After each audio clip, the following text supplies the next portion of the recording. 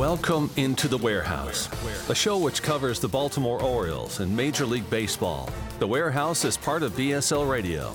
Baltimore Sports and Life is dedicated to analysis and discussion on the Orioles, Baltimore Ravens, and the University of Maryland. The site has a team of writers providing coverage of those teams and houses live streaming content weekly. Join the conversations at the message board, like BSL on Facebook, and follow BSL on Twitter. Welcome into the Warehouse. I'm back with my colleagues, Brad Johnson and Matt Corey. Good to talk to them again. Brad, let's get right into it. So as of today, who represents the Orioles in the All-Star game?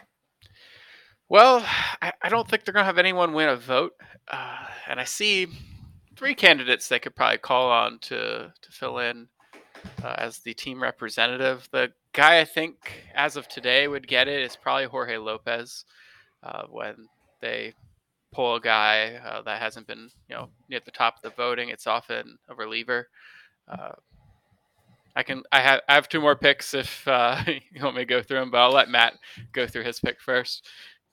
So I think the answer is probably Trey Mancini. I think the right answer is Austin Hayes, but I think the real answer is Lopez or Keegan Aiken.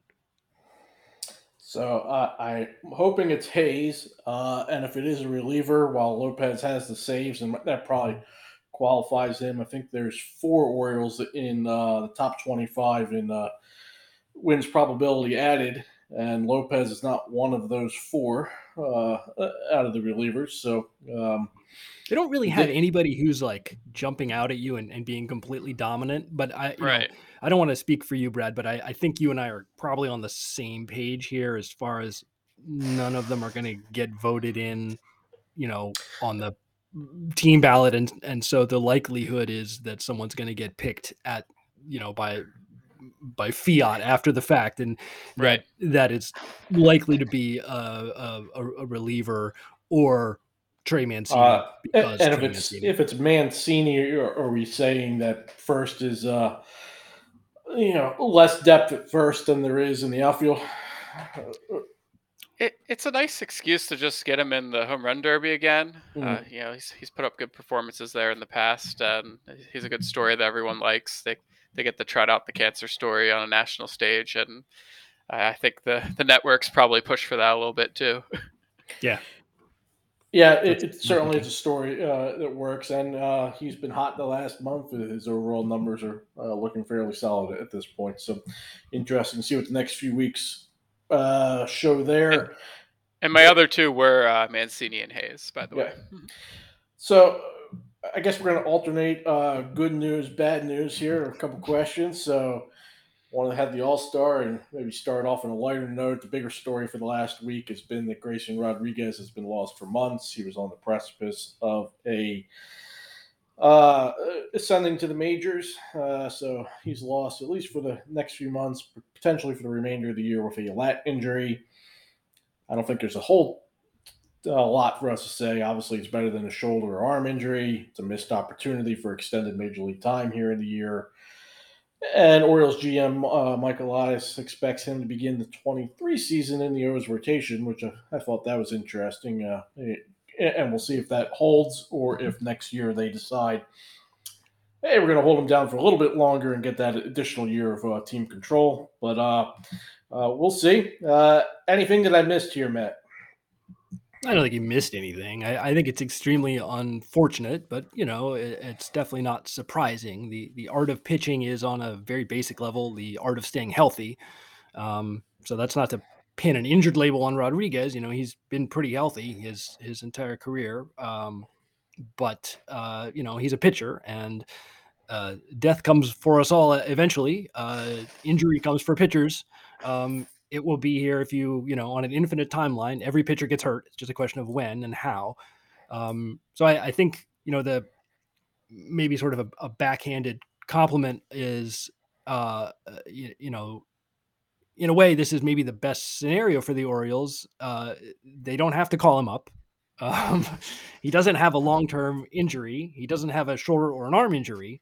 Those are the things that kind of really impact a pitcher's ability to perform long term. And, hopefully he should be ready for next season, certainly, and potentially, for the very end of the year, that they could call him up, in September, if he's healthy. So I still don't think this changes who he is long term, and I think that's probably the good news. Yeah, that's certainly the good news. Obviously, I would like to be seeing him getting some major league time this year, and think he'd be that much further ahead for next year. But obviously, not a shoulder injury. That's great news, Brad. Anytime you see a pitcher go down or at least a prospect, you always see the acronym. There is no such thing as a pitching prospect. Kind of where do you come out on that? Yeah, I mean, I do a lot of fantasy stuff and like deep, like dynasty type leagues where you're rostering, 18-year-olds in rookie ball, and there's it applies there too. We try to avoid the pitching prospects more so than the hitters. Anytime you can turn a 19-year-old who's throwing well into a 19-year-old who's hitting well, that's a win. I will say, related to Rodriguez, I cringe anytime I hear a lat injury because those can be really tricky to recover from. It's just going to depend on the severity and some specifics of the case. I'm not a doctor. I just know from experience watching these injuries around the league, they can be sometimes straightforward, sometimes multiple years of recovery. Multiple years. We're gonna have me drinking early today. Cool. Uh, all right. Let's again. We're gonna alternate good news, bad news. So, good news. Gunnar Henderson and Jordan Westberg both have reached AAA. They both have position versatility. They can both play short. Henderson's defense is said to have improved this year. I'm projecting Henderson largely at third and Westberg largely at second when they ascend to the majors. I'm pretty high on both. Obviously, Henderson's become one of the game's best prospects by what he accomplished this year in Double A at his age. So let's play either, neither, or both reach the majors this year, Brad. I think we see both, not for a lot of time, and it's certainly going to depend on them, hitting their way out AAA. But if they're hitting, and Henderson in particular, I have no reason to doubt he's going to hit enough. Westberg might be on the edge a little bit. They seem to want them to stay together, and yeah, I think we'll probably see them late in the season as a little bit of getting their feet wet. Matt, what do you think? I think Westberg is far more likely to come up. Henderson doesn't turn 21 until the end of this month. Westberg is already 23. And I think that's the big deciding factor. Henderson really dominated Double A in a way that Westberg didn't. Westberg performed well, but Henderson was really impressive. His control of the strike zone, especially.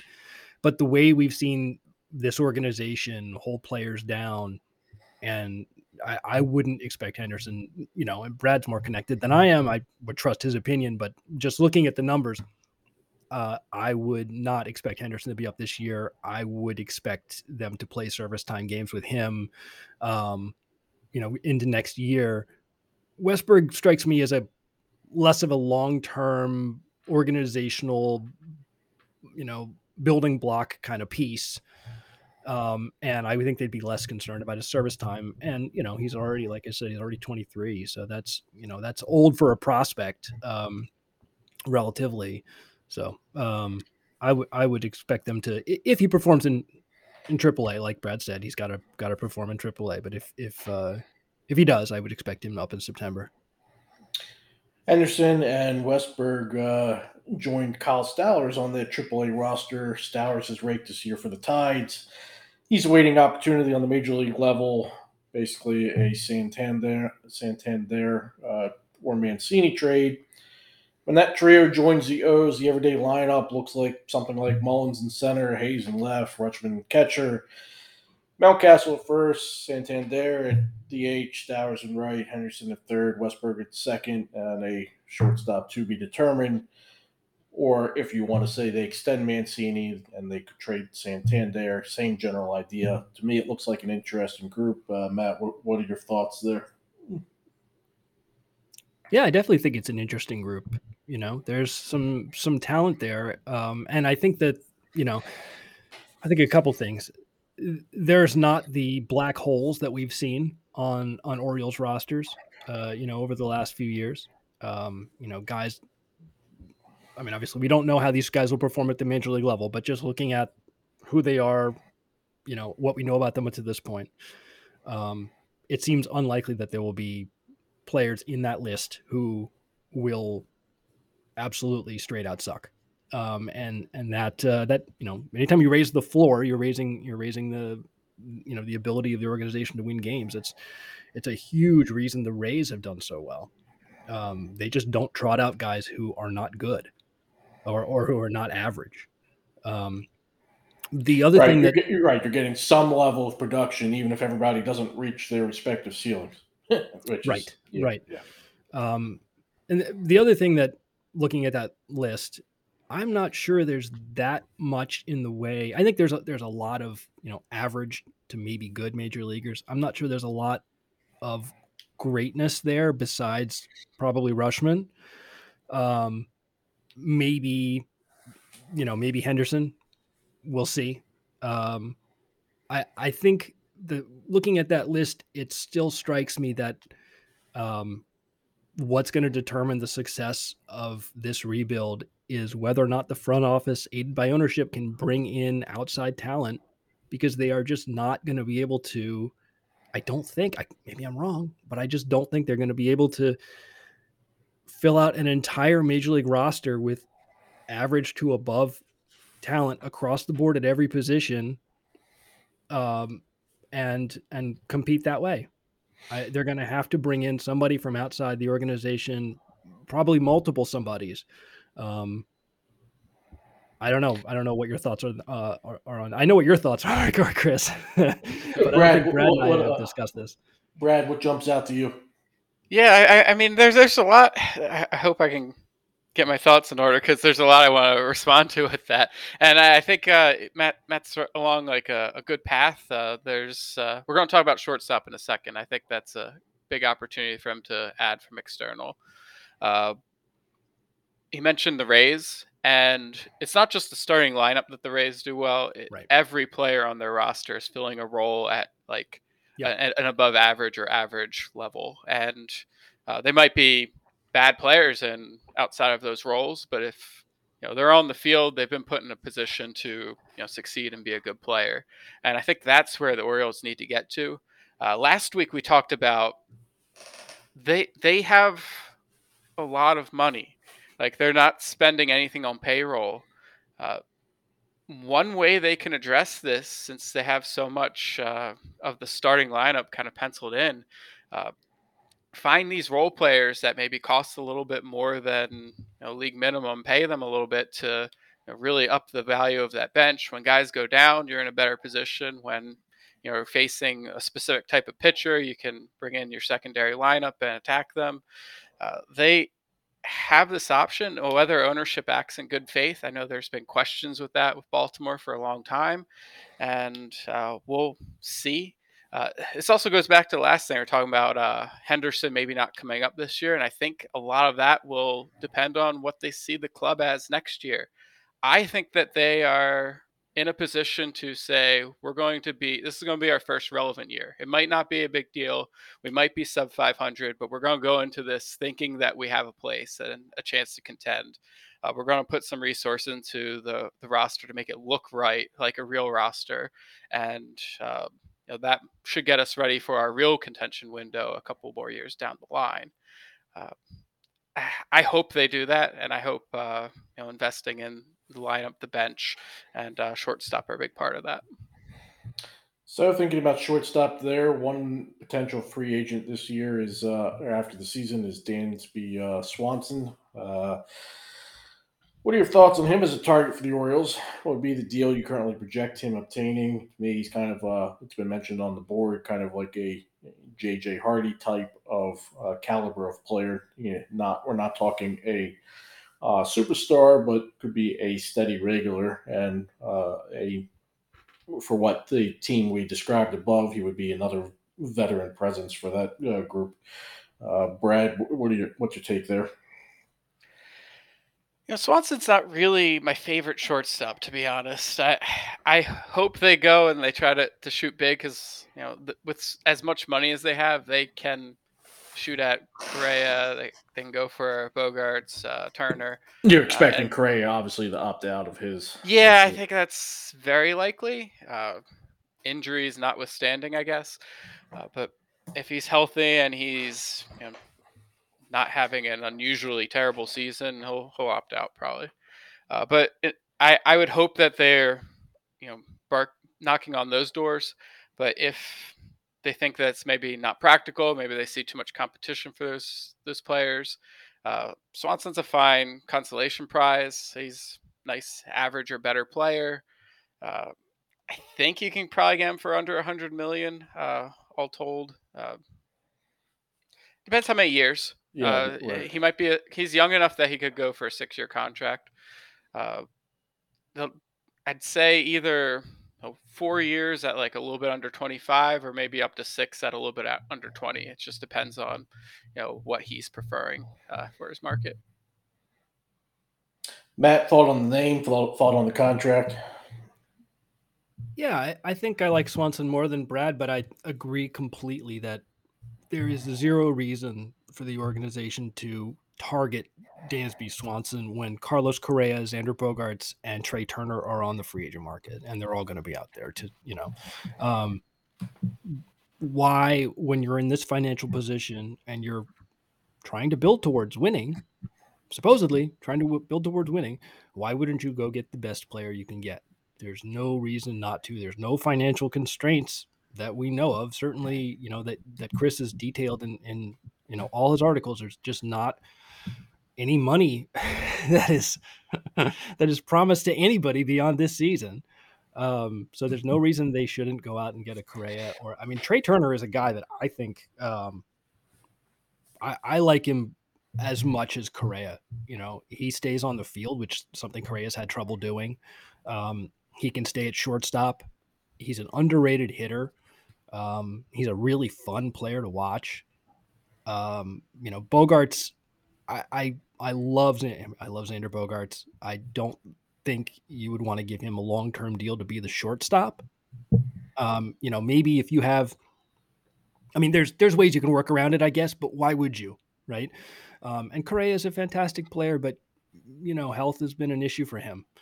And a long-term deal, maybe his best bet is to go to the Twins and say, "Oh, I love Minnesota. It's so amazing. Let's work out a 10-year deal," sort of in a Mookie Betts kind of thing. Maybe not absolute top of the market, but get something done. Get your $300 million and be happy. Get a lake house or something. Philosophy-wise, it's going to be extremely interesting to see what the Royals do when they have a position of need. There's free agents available that fit that.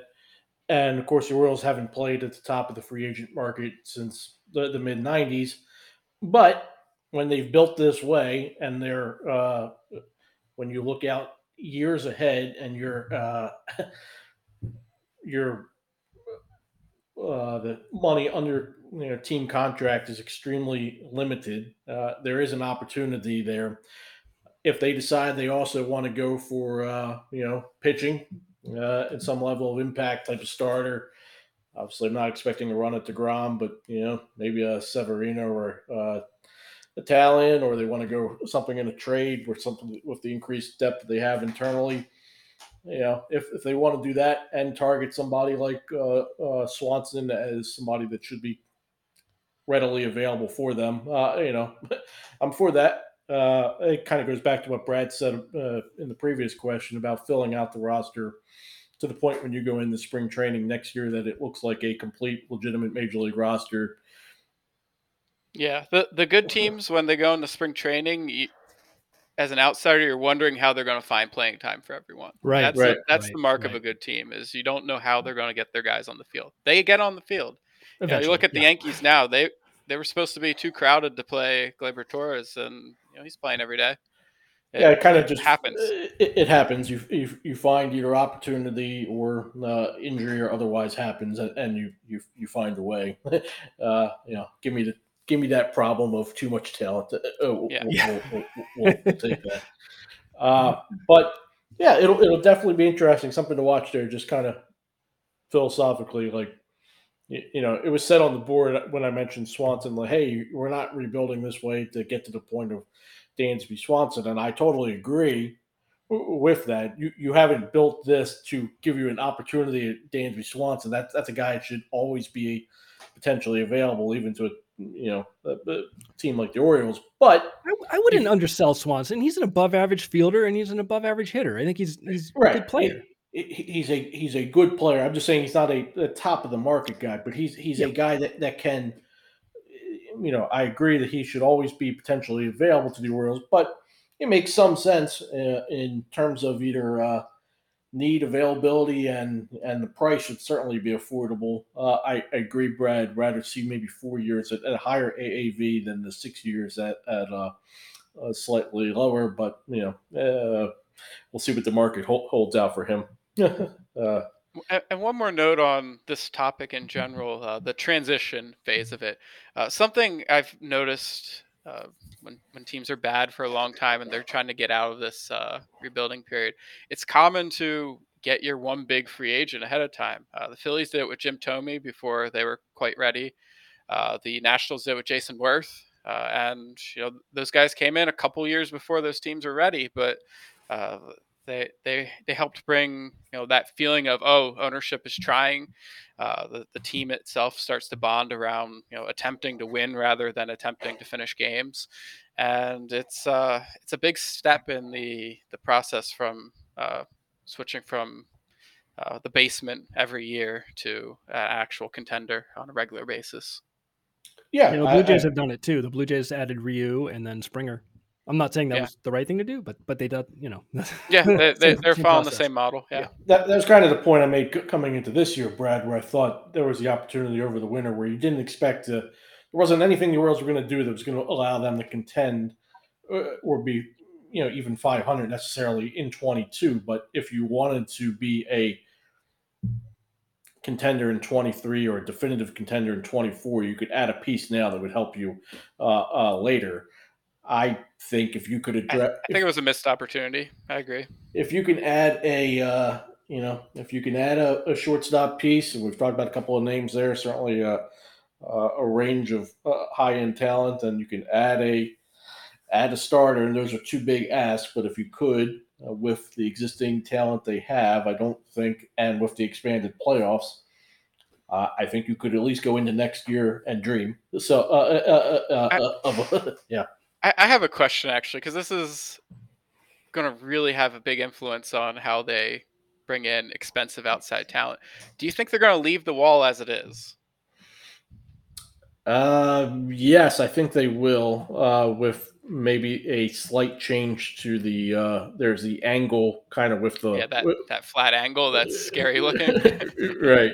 Like I think they might be able to further address that, but the depth I think is definitely going to be maintained. This is something that they looked at for several years, and that, Elias was the one that that was leads me to pushing it. think. Yeah, that leads me to think they probably don't want to invest in Aaron Judge. Korea, Bogarts, Oh. Judge. Guys who are right-handed power hitters. Yeah. Instead, focus on either lefties or Turner's a left-hander. Trey Turner's a righty, but He's a righty. Okay. he's the type of hitter where you're less concerned about wall depth. Like, yeah, and actually that might even play.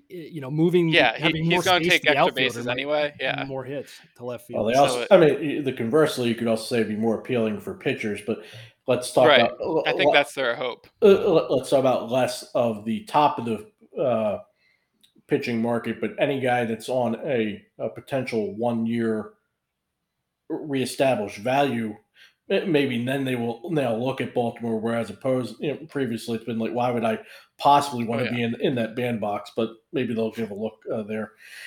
So some good thoughts there. I'm not going to ask you guys who you think the Orioles should be taking in the amateur draft, but I am going to ask you what you think the Orioles should be doing, again, philosophically wise. Give you a link to some background there. There's an article at ESPN, I believe it was Kylie McDaniel, with his thoughts. So, Matt, the Orioles have the first pick in the draft. They have the most money available to spend. Are you going with the whoever you identify as the best player, or are you looking to, if you have a group of guys that you have graded fairly evenly, are you going to take the best deal you can and then look to spend that additional available money later in the draft? Well, I think the answer is both.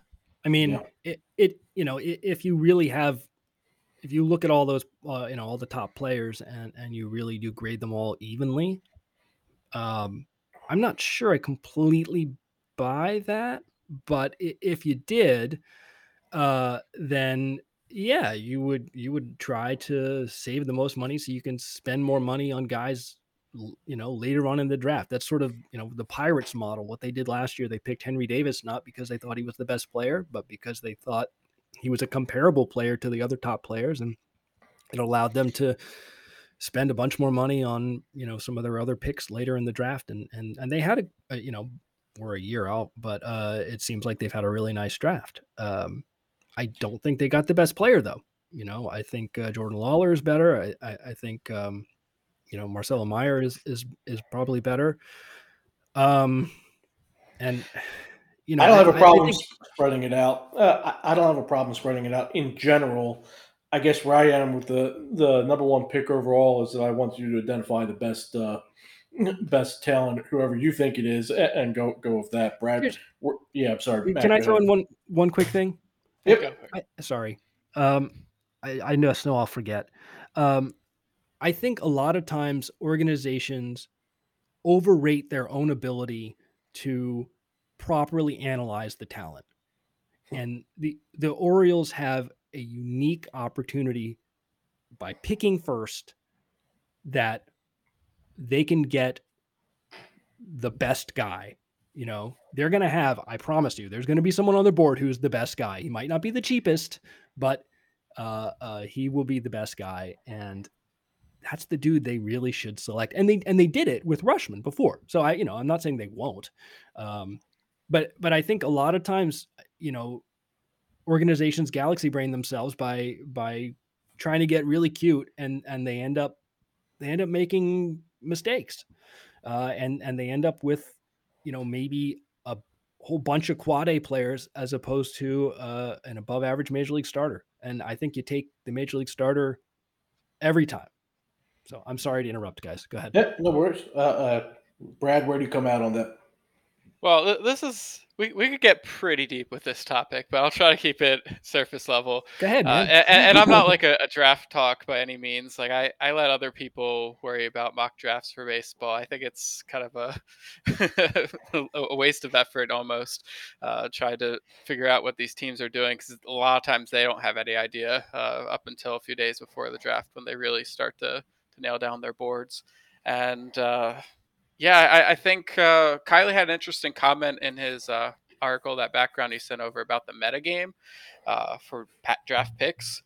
And there's a lot of teams like this idea of, let's get someone cheaper in the first round and then we'll get some bigger bonus guys later. The supply of those bigger bonus guys is finite. And so you have to kind of say, all right, there's 10 of these guys, and if 10 clubs grab them before third or fourth round when we were hoping to save them, you wasted your first overall pick then. So I think, yeah, you get the guy that you think is best. You consider value. You don't obviously just like, if there's two guys who are almost the same, one of them's 5 million and one of them's 10 million, you probably take the 5 million guy. But if you have someone you like best, I think you take them. Two larger stories around baseball. Joe Madden fired by the Angels. LA's been in a tailspin. Brad, what's going on in LA? I was happy for them earlier this year because they're finally, they have the star talent that they bring in, and they never fill in the roster around it. Or if they do, something goes terribly wrong. And it looked like it was working. It stopped working. I don't think Joe Madden was really the problem. This is a long-standing Angels problem and the way they build teams. But I also don't think Joe Madden's like that good of a manager. He's got a reputation. People who are more in baseball kind of sneer when you mention his name, though, and Matt mentioned galaxy braining, and he's a classic galaxy brainer. There was that walk with Corey Seager early in the year, which was hot nonsense, and he tried to justify it, and his answer should have been like, I had a feeling in the moment, and thinking back, that was dumb, that but was it worked. The only right answer to that. Yes. That would have been just a heroic answer too. But yeah, true. Well, he used to be that guy in a way. Like back when he was with the Rays, he would do and say stuff like that. And now he's gotten really kind of conservative, except for these occasional, like, you just see him like he has like electrical shock go through him. He's like, walk that guy. It's like, what? I think it's good for their team to get away from Joe Madden. Get someone sane who knows how to use star players, and you just put them on the field and let them be star players. But it doesn't solve their problem. It doesn't solve their problems. They got issues, but they also have enough talent to turn this around. Matt, you can just jump in. What do you see if the Angels? Yeah, I think it's a combination of a lot of things, and they probably overperformed in the beginning, and that their GM Taylor Ward. Yeah. Oh yeah. Their GM and owner probably, got expectations, got excited. And then they had a bunch of injuries. Rendon went down, Ward went down. I have a list. Fletcher went down, and then Trout went down. Oh, and Trout also, I think a big part of the reason they were losing is, they depend on Mike Trout so much. And unfortunately he had this once in a career over 26 or something like that cold streak. And that sort of, that really puts a hurting on that team's offense because they depend on him so much. So I don't think Joe Madden was the problem. Like Brad said, it goes a lot deeper than that. This is a flawed team and a flawed organization, and that doesn't mean that they can't make the playoffs, because the playoffs are much bigger this year. But they're going to have to stay healthy. Yeah, they're in a flawed division. Yeah, for sure. But they're going to have to. I kind of had the thought it'd be interesting if they put their stars up for. I had the thought it'd be interesting if they put their stars up for sale and went and rebuilt the organization that way. Just how much, what return they could possibly get there, but probably not happening in. Who would they put up? Have that they could trade? Just Ohtani, really, right? Yeah, he's going to be a free agent. What? Not next year, right? The year after? No, I think he's got more than that even. I can look it up. Yeah. But they just don't really. I mean, they have a collection of young guys who have underperformed. Marsh and Adele, Stassi maybe, and then they have these older expensive guys in Rendon and Trout and. And then that's their man. Who's on their pitching staff? I forget. It's Ohtani. You're right about Ohtani, by the way. Oh yeah, one more year after this. Yeah. So he would be the guy to trade. Yeah, I guess so. They should get a huge haul. They have Michael Lorenzen, Patrick Sandoval, Reed Detmers. That's right, Lorenzen. A few more guys, in the backlog, but guys. So they're guys. Last topic for the week. ESPN has an article up which looked at the infield shift potentially going to be banned.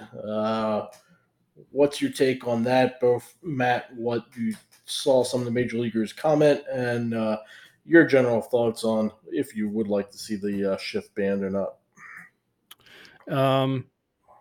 My thought is that it's stupid to ban it. Yeah, I think it's stupid. Anthony Rizzo said in that article, he's quoted as saying, that's the way we saw it for a long time. All those people in the Hall of Fame, they were playing under their circumstances. Our circumstances are that a ball up the middle is not a hit. It was for them. This is blatantly not true. There are many circumstances that are different than back in the day. Black players, for example. Also, Ted Williams got shifted all the time. Like, the shift is not new. It's being used a whole lot more because it works.